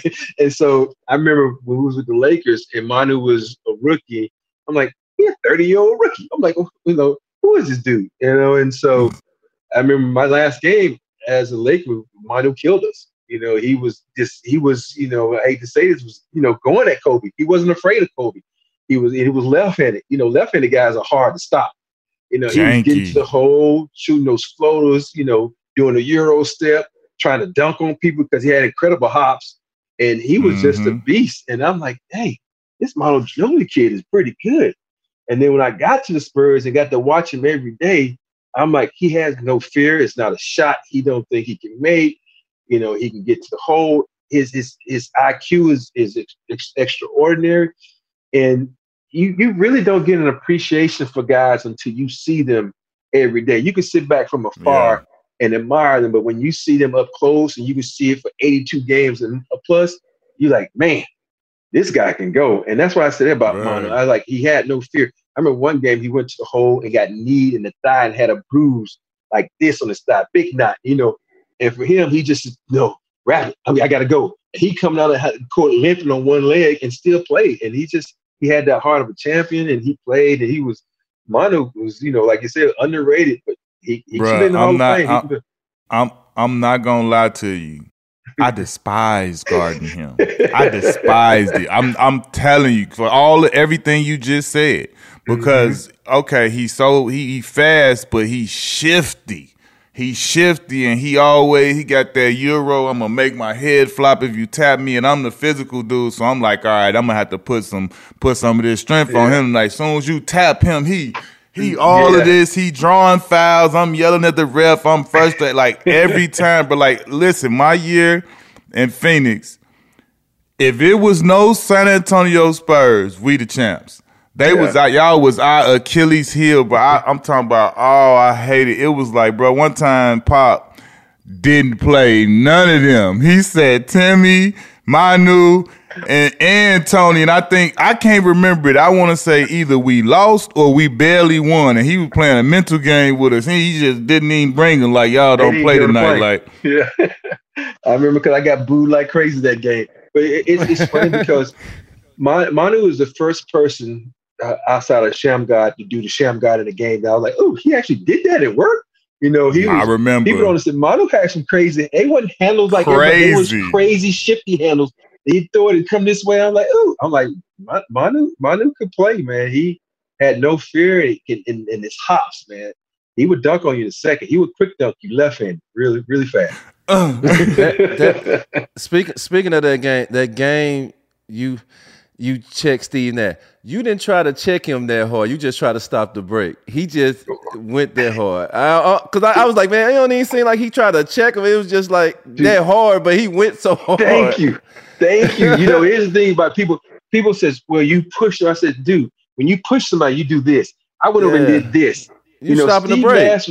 Steve Nash was my rook. If I wanted to hurt Steve, he'd have been on the other side because I could have did that. You know, I was going. My whole intention going to that play was get ready to try to take that charge, and I didn't get over in time enough. I said, "Oh well, they're gonna call a foul on me anyway, so I'm just gonna brace. You're gonna brace. You're gonna take that, you know, because I'm from the '90s. That's how we play. You gonna you gonna feel this foul. Straight up. It was a whole lot of Nash did a whole lot of Denzeling on that sideline. Yeah, he all out. I even slowed it down. I said, watch how he looked back for the thing and he goes, I'm like, really? Hey, first of all, Stevie is one of the toughest dudes on the planet. He was if I know Stevie, he was like, I'm about to put a little milk on this so we can maybe get him thrown out, see if we can get it happening. Yeah, and the funny part is everybody says, hey, when you checked him and you broke his nose, and I said, dude, first of all, when he cut his nose that time, that was in Phoenix, and he bumped heads with Tony Parker, and I mean, he was tough. He was like trying to play in half the skin of his nose on the other side of his face. I seen him kind of twist his nose back on TV. Steve Nash is one of the toughest dudes I've ever played with, period. Yeah, Steve and I had a lot of fun. You know, Steve and I was rookies together in Phoenix. I mean, he was my rookie in Phoenix, and we used to play one-on-one at Lower Gym in Phoenix before games. We'd come to the game and be dog tired because we knew we weren't going in the game because we knew we was gonna sit on the bench and just chill his rookie year. I'm like, you going? I mean, one game they put us in the game. We looked at each other like, what? Huh? And so we went out there. We just we practiced pick and roll when we doing the Lower Gym without nobody. Everybody like, that's not the play, but this is our play. Get out of the way. Right. You have big shots from the 90s to 2000s, like big shots. I'm talking about Western Conference Finals against Supersonics, like against the Rockets, against Sacramento.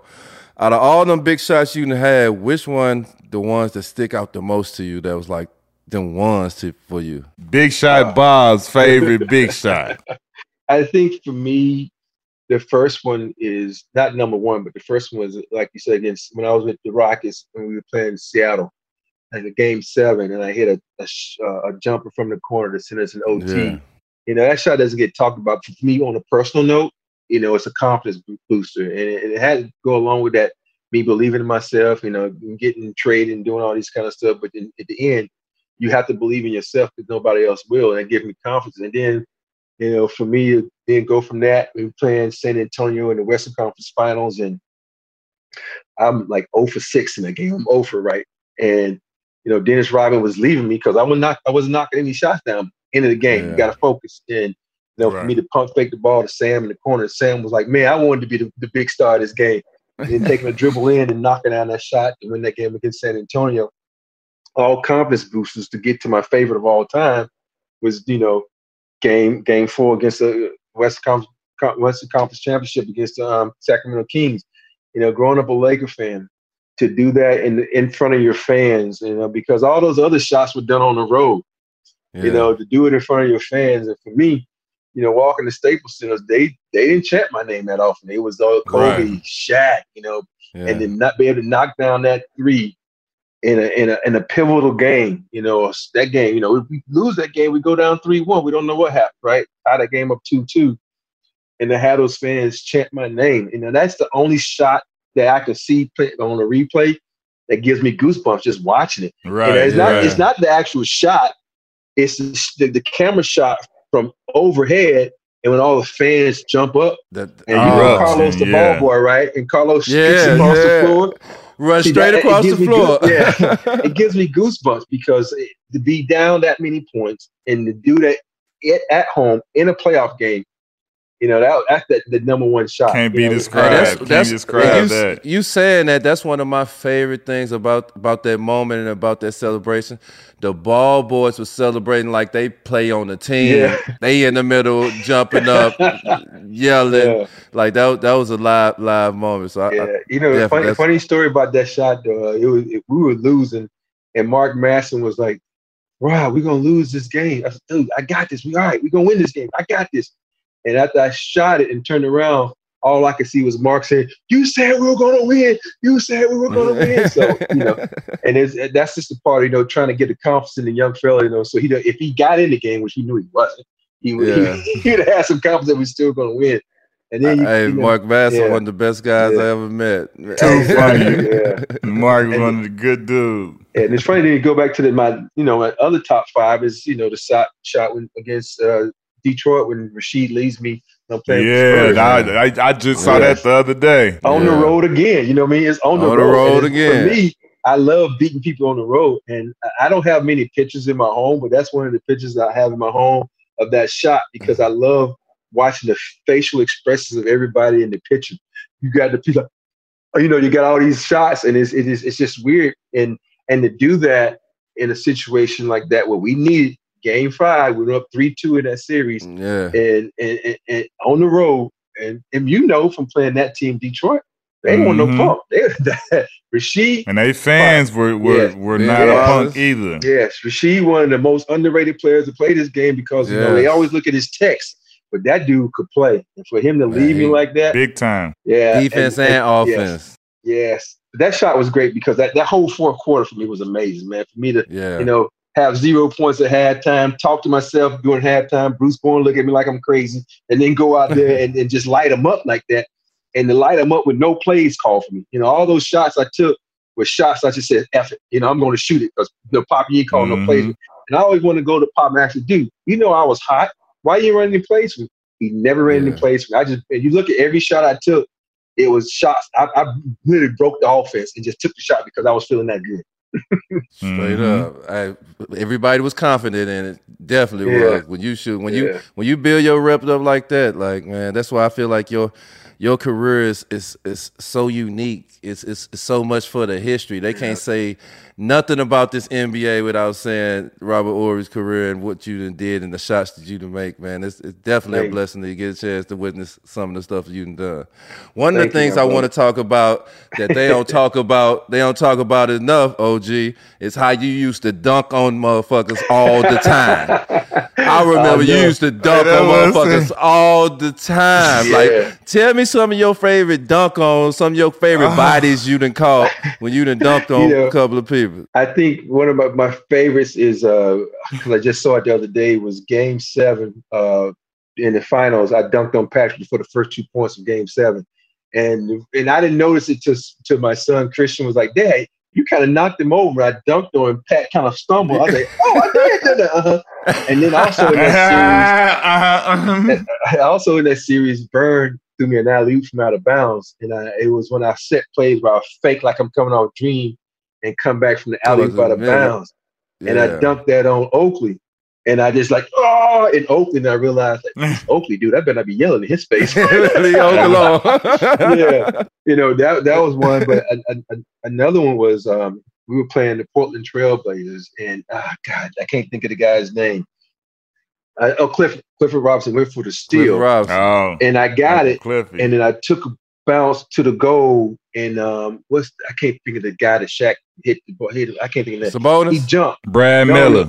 No, the other guy. He played with the Knicks too. Had a white guy, blonde, big nose. Oh, Dudley. Yeah, I think it was, yeah. So I took a bounce, Chris and I turned and dunked on him backwards and sat on him. I remember that one. Backwards. I remember that. That's good. Yeah. And one of my other favorites is I remember Devin George loved this dunk. We were in Minnesota. I drove baseline and kind of shot it, and I saw that I was going to miss it. And so I followed it, and I got my own tip dunk on my friend Sean Rooks, who's God rest his soul. So I got that tip dunk on him. That's so OG. Yeah, so it was. I had a lot of good dunks, man. Oh no, you got a lot of good ones. People don't know that. They don't remember you. Not as many as you. You got bodies. You got bodies. Oh my goodness! I can't forget this. This is one of my favorites too. I forgot about this. As you get older, your kids get to watch you play basketball, right? My son Cameron was like, "Dad, you never dunk anymore." And I said, "What?" I said, "I dunk." He says, "I've never seen it." So we playing the Pistons in the finals in that game 5. I'm hot. So I take that dribble and I go and I do the dunk where I dunk on Rip, right? I barely get there. So I'm kind of as a dunk because I dunk on Rip. And after the game, I'm like, my dad and Cameron was there. And I was like, Cameron, did you see Daddy's dunk? He's like, what dunk? I'm like, the really good dunk I just got. He's like, no. I looked at my dad. He says, we were in the bathroom. So, so one of my favorite dunks is my son missing. It was funny because, I have a guy named Opie. Opie, he does these paintings, and I have a painting for each championship. And in that championship, in each painting, he does these things called ghosting. He has the ghosting of the shot I made against Sacramento.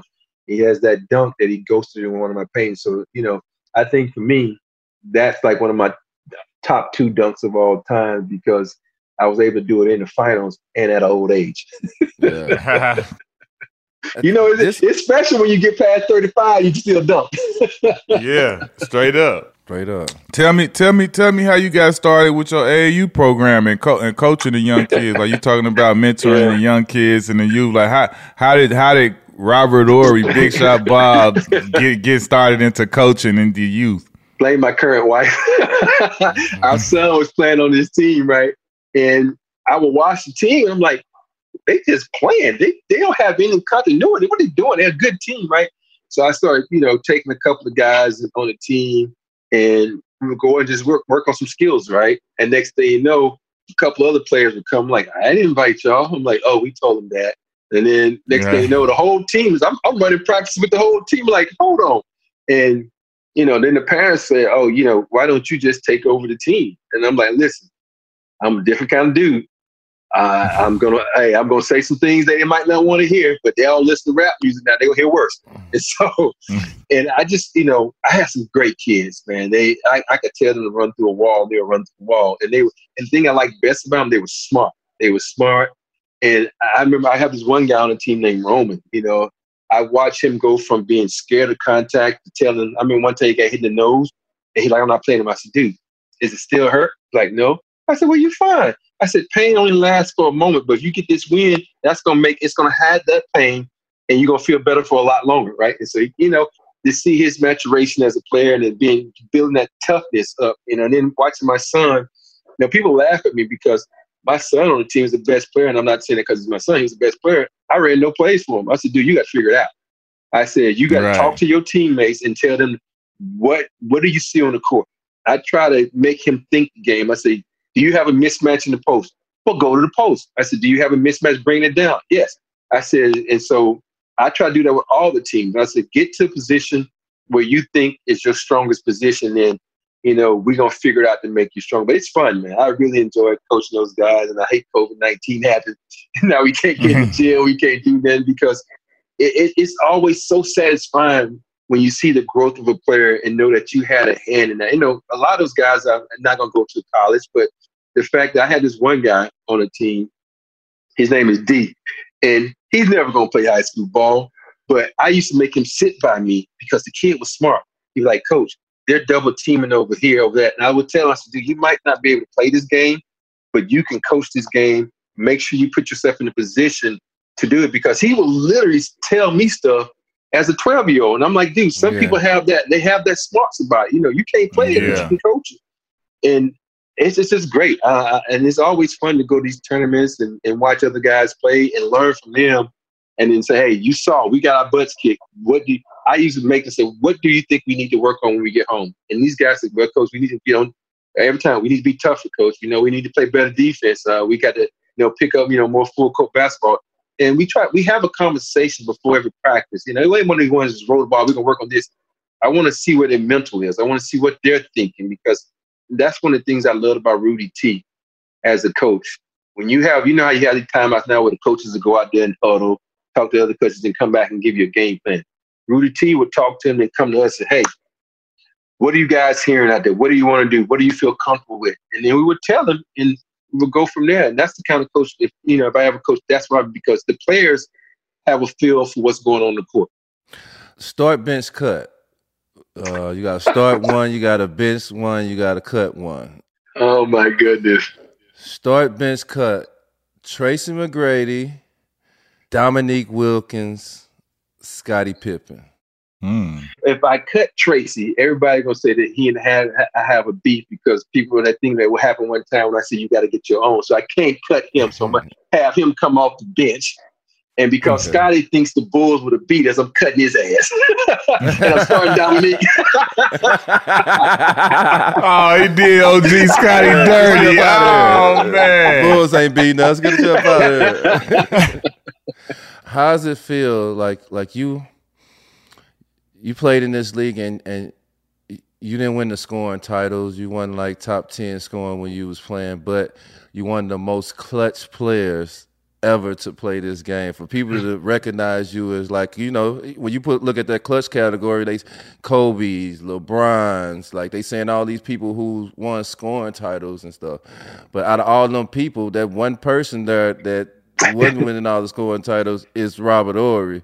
Like, how does it feel to be mentioned with them people? Oh man, it feels great because I love the fact that is mentioned, because people who know basketball respects that about me. You got these people who have this platform through social media now. Oh, he was a bum. I said, if I'm a bum, what does that make you? Because you never made the NBA, right? So it's like, oh, he never averaged over 9 points. So like, I said, dude, I did average over 9 points. It got to a point in my career where it kind of dwindles down, but that's beside the point. But for me, to know that, my peers and people who know basketball, call me clutch and call me big shot and all this, I always tell people, once you get a nickname and it's a positive nickname, you know you kind of made it. You kind of did something that left your mark.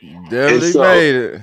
For me, I love it, because the fact that I love it is when I go to Vegas, I get to drink for free, because everybody, every time I run to somebody, yo, man, you want me a lot of money. You got me so much money. You want me a lot of money. Buy my dinner deal. Buy me a drink. Victory! Victory! Yeah. So it's funny that, man, for me, I look back at my career and know that, I left my mark. It might not be a MVP mark, or might not be any personal goals that I had set for myself when you first leave, but I left a mark that I never thought I would leave. Being considered one of the most clutch players in this game, a player that nobody would want to leave when his last second on the shot clock. So that lets you know I did something that opens a lot of people's eyes, and that that a lot of people can't say, because we know there's a bunch of people out there. We know we're not gonna give them the ball down the clutch because they're gonna miss it. And they don't have the balls to do it. There you go. Yeah. There you go. And speaking of like nicknames, like you say, to have a nickname in this league is like your golden ticket. for everybody in the world to call you Big Shot?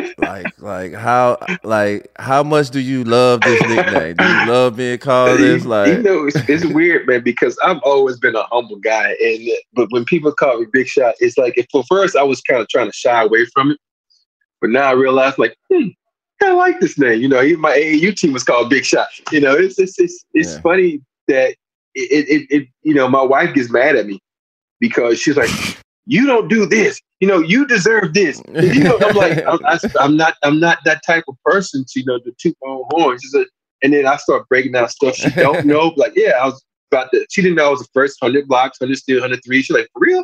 I said, yeah, I have an NBA record for steals in the final. And I start giving her all these things. She's like, see, that's what I'm talking about. I said, why 3 pointers in the fourth, all that. Why did I even tell her that? You know, most consecutive. It's like I'm telling her, she's like, why you see this way? You need to do this, this, and this. I'm like, so you added more stew in the pot now. I didn't even know it, right? So for me, I just wanted to play the game, enjoy the game, and have a lot of fun doing it. Because at the end of the day, that's what it's about. Because that's what we started doing as kids. We play it for the fun of it.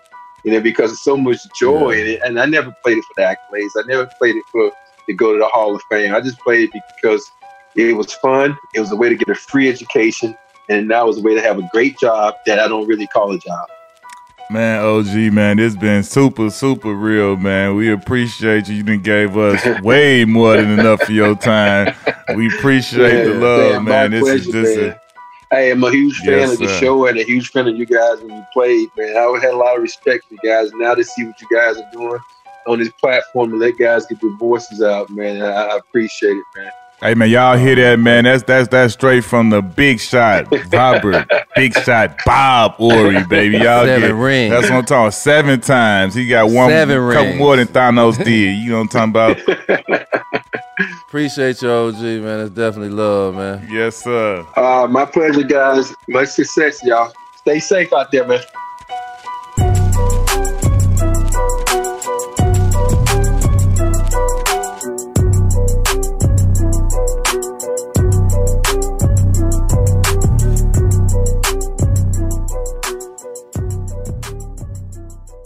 ThePlayersTribune.com